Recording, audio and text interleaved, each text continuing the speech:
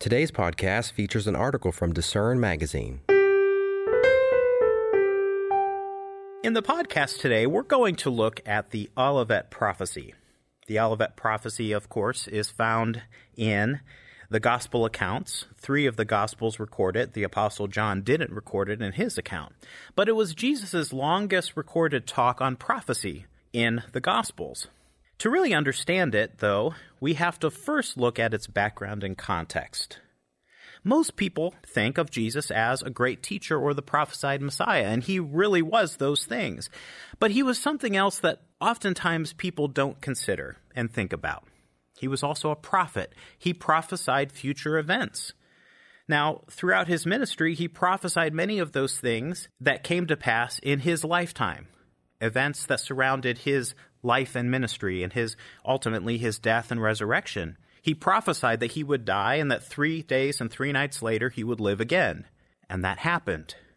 He prophesied that one of his disciples, Judas, would betray him. That happened. He also prophesied that one of his disciples, who ultimately remained faithful, Peter, would deny him 3 times.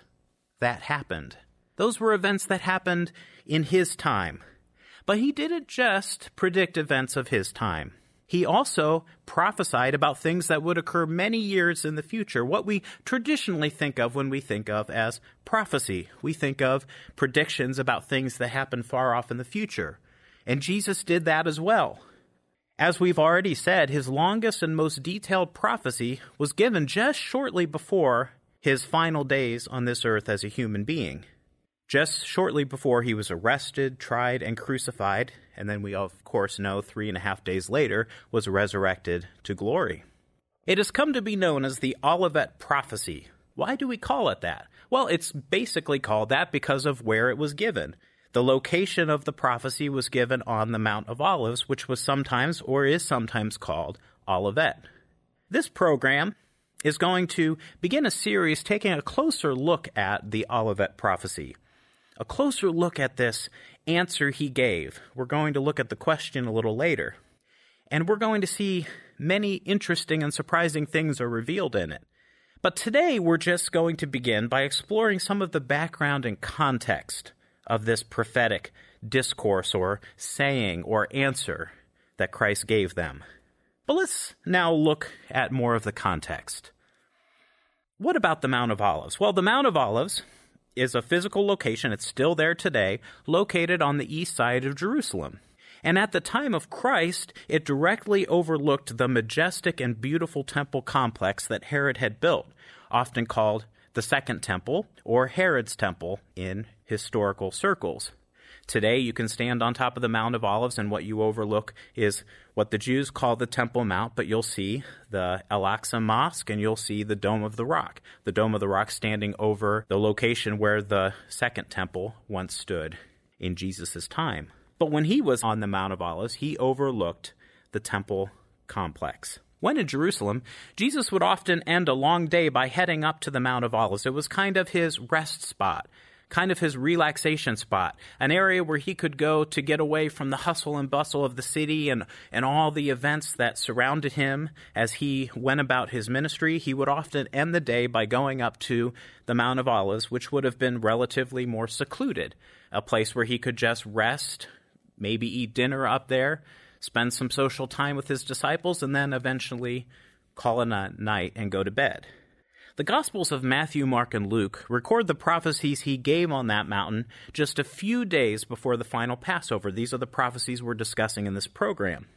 Now, in the immediate context, right before he gave these prophecies, he had spent the days down in the temple. And in fact, we read about that day of the Olivet Prophecy earlier in that day in Matthew 22 and 23. And he had some of the most intense and vigorous confrontations with the scribes and Pharisees that are recorded in the Gospels. You may find it interesting to read through Matthew 23 and notice some of the things he says about their religion and their approach to religion. But that's not our topic today. So he had this long day in the temple, these intense conversations with the Pharisees, and as the day was drawing to a close and those things were over, he was about to call it a night with his disciples. He was with his disciples. Now it seems that they were leaving the temple complex, leaving the main hub of where all this activity occurred. A discussion ensues among the disciples about the complex itself, about the temple, which we often use the temple complex because it was much bigger than just the temple where the sacrifices took place and the priests did their work. It was an entire complex. That's the work of Herod, and it's a really interesting study to study Herod's temple. What's interesting, though, is that Herod's temple actually wasn't complete at the time of Jesus Christ. As Jesus Christ went about his ministry, Herod's temple was still very much a work in progress. It wouldn't be finished for another 30 years. Perhaps when the disciples were discussing it, there was a certain portion of it maybe that had been finished recently, and they were very impressed by it, and were talking to Christ about it, and were just showing how impressed they were about this part of the temple. Mark 13, verse 1, records what they say to Jesus. As they're in this conversation about the beauty of the temple, they say, "Teacher," that's Jesus, "see what manner of stones and what buildings are here." This is impressive. And they wanted a comment from him. Who knows what their real motivation for saying this was, but they wanted him to comment on the beauty of the structure. Now, before we get into his answer, it's interesting that they talk about the stones. Because the stones of Herod's temple, we still know a lot about, because some of the stones of that complex, the base on which the temple was built, are still there, and we can still go to Israel and see those. What was really interesting about those stones, they were limestone, quarried locally, and fashioned by skilled stone cutters into these massive rectangular blocks. Even before they were brought to the temple complex and put into place, they were fashioned to fit perfectly together. And because they fit so well together, they were fashioned and made so well to fit together, they didn't even need mortar to reinforce them. They just sat on each other and became pieces of the structure, held together by the massive weight. In fact, archaeologists and people who study these realize now that these stones that make up Herod's temple weighed in the tons. They were enormous stones, and we still awe today and wonder how they were possibly moved and put into place without the modern help of a crane or a truck. Who knows how they did those things? There's a number of theories. We actually don't really still know exactly how Herod's workers were able to accomplish this, but many of these stones were massive, were 4 feet high and 10 feet in length. They were huge, and there are some that were even bigger than that. I give this program after having just been to Jerusalem a month or so ago and was able to see some of the Herodian stones on the platform. And what's interesting is that just as the disciples marveled at these stones 2,000 years ago, people still go and visit Israel today and marvel at them today because they're still just as impressive. Understanding how massive they are and understanding that we don't even really know how people who we consider primitive, people who lived 2,000 years ago, were able to construct this and move these stones and put them into place. It's fascinating. But anyway, back to our topic. Whatever the disciples' reason for discussing the temple, what Jesus answered to them when they asked for his comment on the beauty of the temple and the astounding impressiveness of the temple wasn't what they expected. You know, he didn't join them in this oohing and aahing over the structure. In fact, he made a statement, he answered them with a statement that probably was shocking and deflating to them.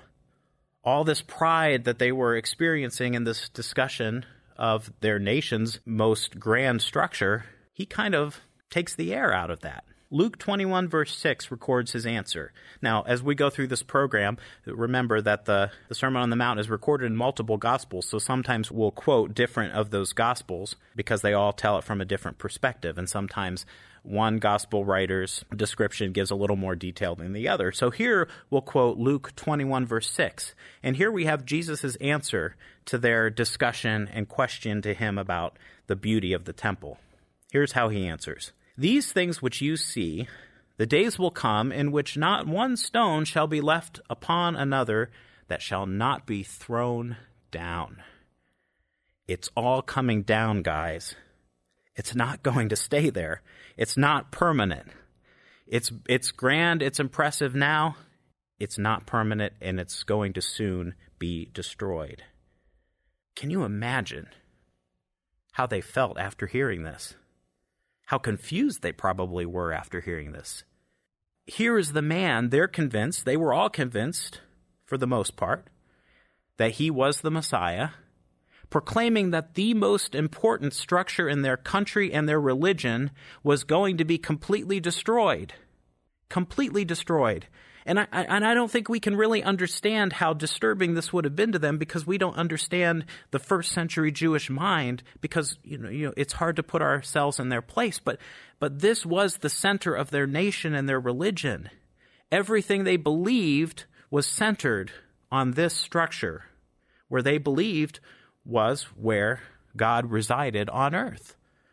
You know, the pain of the destruction of the first temple, which was built by Solomon, we call it Solomon's temple, that was destroyed by the Babylonians. That pain was still very much a part of the Jewish consciousness.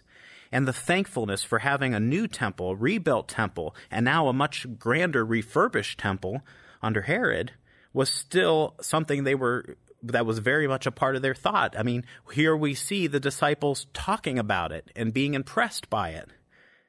It was very important to them. And here's Jesus saying, no, guys, it's all coming down. The idea of losing the temple was unthinkable to the Jews at that time. And if you think about it, what they expected the Messiah to be, and these disciples believed Jesus was the Messiah, and they grappled with this throughout his ministry, because they believed that the Messiah was going to come and at that time expel the Romans and restore Israel to independence and restore it to glory and bring the kingdom of God on earth through physical Israel. They understood some prophecies, misunderstood the others. They didn't understand that he was coming first to deal with sins and coming later to establish a kingdom and a government. They didn't quite have this. So here's the man that they think is going to restore the glory of the nation, saying that the most important building in the nation is going to be thrown down and destroyed. This, of course, did happen. This was one of the prophecies that Jesus prophesied, and it did happen. It happened 40 years later. You know, history records, you can read about that in the history books, when the Romans in 70 A.D. sacked and destroyed the city of Jerusalem because of a failed revolt by the Jews, and under the command of Titus completely destroyed the temple. Totally. Not one stone was left upon another, just as Jesus had said. Now, you can go there today and you can see stones that were part of the foundation, but all the stones that made up the actual temple were thrown down, just as Jesus said. And you can go there today and see stones laying that they've excavated that are just laying on the ground because they were thrown down and just left there. Now, that's going into the future. Now, let's go back to the actual time here in 31 A.D. when this is happening. So Jesus answers the question. They're oohing and awing over the temple. Jesus says, no, it's coming down. It's going to be destroyed. And after that, they continue up the Mount of Olives. And I think you can picture this scene, that there was probably a lot of silence and a lot of confusion. Did he really just say what we thought he said? Did he say the temple is going to be destroyed? How is that going to happen? When is that going to happen? And they're probably thinking, how do we know when that's going to happen? What's the signs of that? And at this point, they do start to realize that Jesus wasn't going to do what they thought he was going to do in that coming. It seems that they start to realize, okay, if the temple is going to be destroyed, he's not restoring the kingdom now. He's not going to expel the Romans now. He's not going to start ruling from Jerusalem now, because a destroyed temple doesn't fit in with any of that. So they're realizing that's not going to happen immediately. So when they finally get up the mountain and maybe, they've settled in to where they're going to camp for the night, and maybe they're sitting around the campfire just relaxing, 4 of the disciples approach Jesus privately and ask him a question that I think probably they were asking for everybody. It probably was nagging them at them all the way up. That question is recorded in Matthew 24, verse 3. Tell us, when will these things be? They're talking about, again, the destruction of the temple, but more in a bigger sense, they're talking about now realizing that there has to be a second coming of the Messiah. So they say, tell us, when will these things be, and what will be the sign of your coming and of the end of the age. So they're starting to understand the concept of two comings, that this was an initial coming, but there would be a second coming. At this point, they seem to start to understand that. Perhaps they wanted just a simple short answer. Well, the sign is A, B, and C. That's what you need to watch for. Well, that's not what they got. Instead, Jesus gave them what has come to be known as the Olivet Prophecy. In fact, when you read through the Gospels, and a lot of times Jesus is asked questions and he answers them. This is the longest recorded answer that Jesus gave to a question in his entire ministry. Again, he could have given longer ones that weren't recorded in the Scriptures, but this is the longest recorded answer. So they may have gotten a little more than what they were really asking for or what were really prepared to understand. But anyway, that's what Jesus gave them. He gave them the Olivet Prophecy. His answer, the Olivet Prophecy, as we call it today, they wouldn't have called it that. His answer dealt with the signs, just as they had asked, both general and specific, that would precede his second coming. And he also talked about spiritual warnings for his people in the end times. That was the answer they got. And it's one of the most remarkable sections in the Bible.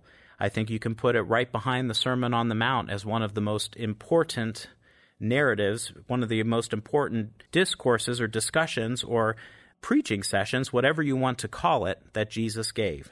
It's fascinating, it's interesting, and it's instructive, and it's so important for Christians who are now living in the end times, looking for the return, the second coming of Jesus Christ. It's so important for us to understand. So in our next program, we're going to start taking a closer look at it, and we're going to look at some of the more interesting and even surprising parts of Jesus' answer to them. So stay tuned to this podcast for part 2, where we'll get into the actual text of the Olivet Prophecy. Thanks for listening. For more information from today's featured article, visit lifehopeandtruth.com.